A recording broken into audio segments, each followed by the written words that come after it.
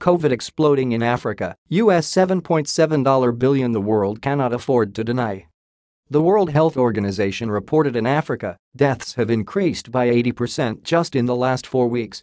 Much of this increase is being driven by the highly transmissible Delta variant, which has now been detected in at least 132 countries.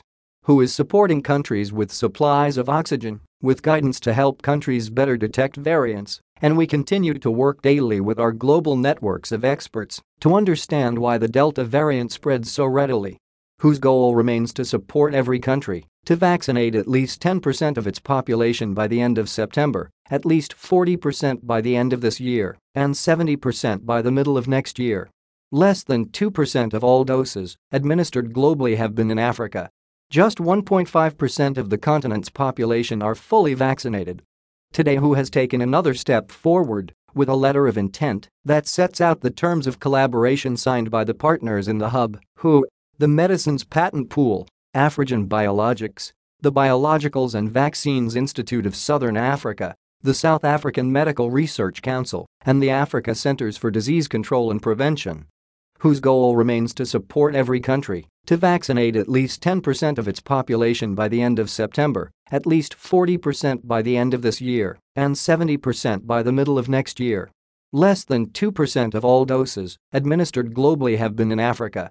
Just 1.5% of the continent's population is fully vaccinated. In response to the Delta surge, today the Access to COVID-19 Tools Accelerator is launching the Rapid Act Accelerator Delta Response, or RADAR, issuing an urgent call for $7.7 billion for tests, treatments, and vaccines. In parallel, we will need additional financing this year for COVAX to exercise its options to purchase vaccines for 2022. The Director General of the World Health Organization heads the World Health Organization and is appointed by and responsible to the World Health Assembly.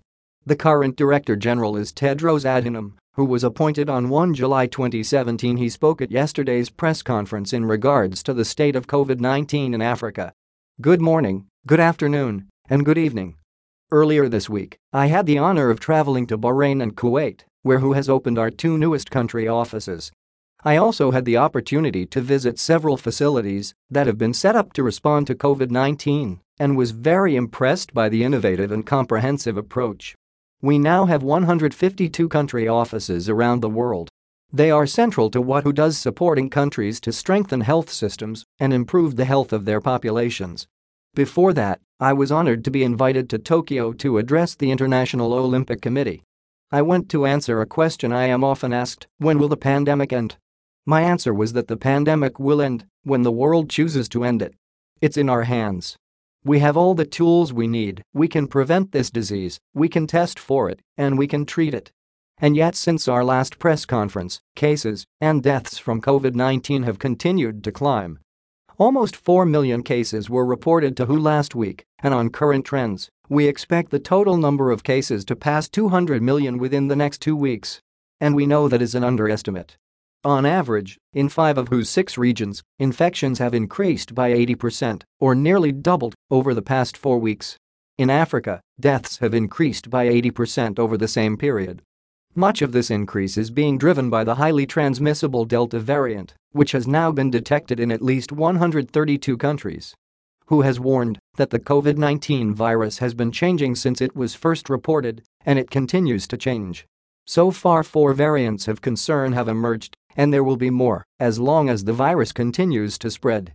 The rise is also driven by increased social mixing and mobility, the inconsistent use of public health and social measures, and inequitable vaccine use. Hard-won gains are in jeopardy of being lost, and health systems in many countries are being overwhelmed. The increased number of infections is creating a shortage of treatments such as life-saving oxygen. 29 countries have high and rising oxygen needs, and many countries have inadequate supplies of basic equipment to protect frontline health workers.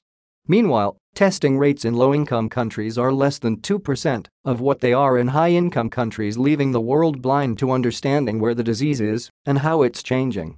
Without better testing rates globally, we cannot fight the disease on the front line or mitigate the risk of new, more dangerous variants emerging. WHO is supporting countries with supplies of oxygen, with guidance to help countries better detect variants And we continue to work daily with our global networks of experts to understand why the Delta variant spreads so readily. But we need more. We need stronger surveillance. We need more strategic testing to improve the global understanding of where the virus is, where public health interventions are most needed, and to isolate cases and reduce transmission. We need patients to receive early clinical care by trained and protected health workers with more oxygen to treat the seriously ill and save lives. We need well-trained and well-protected health workers in the systems to deliver the services and the tools to save lives. We need more research and development to ensure that tests, treatments, vaccines, and other tools remain effective against the Delta variant and other emerging variants. And of course, we need more vaccines. Last month, we announced that we were setting up a technology transfer hub for MRNA vaccines in South Africa as part of our efforts to scale up the production of vaccines. Today we have taken another step forward with a letter of intent that sets out the terms of collaboration signed by the partners in the hub, who: the Medicines Patent Pool, Afrigen Biologics, the Biologicals and Vaccines Institute of Southern Africa, the South African Medical Research Council, and the Africa Centers for Disease Control and Prevention. Whose goal remains to support every country to vaccinate at least 10% of its population by the end of September, at least 40% by the end of this year, and 70% by the middle of next year. We are a long way off achieving those targets. So far, just over half of countries have fully vaccinated 10% of their population, less than a quarter of countries have vaccinated 40%, and only 3 countries have vaccinated 70%. Almost a year ago, WHO began to express concern about the threat of vaccine nationalism. In a press conference in November, we warned of the risk that the world's poor would be trampled in the stampede for vaccines. And at WHO's executive board meeting in January this year, we said the world was on the verge of a catastrophic moral failure. And yet the global distribution of vaccines remains unjust. All regions are at risk, but none more so than Africa. On current trends, nearly 70% of African countries will not reach the 10% vaccination target by the end of September. Around 3.5 million to 4 million doses are administered weekly on the continent, but to meet the September target this must rise to 21 million doses at the very least each week. Many African countries have prepared well to roll out vaccines, but the vaccines have not arrived. Less than 2% of all doses administered globally have been in Africa. Just 1.5% of the continent's population are fully vaccinated. This is a very serious problem if we're going to take action against this pandemic and end it. In response to the Delta surge, today the Access to COVID-19 Tools Accelerator is launching the Rapid Act Accelerator Delta Response, or RADAR, issuing an urgent call for $7.7 billion for tests, treatments, and vaccines.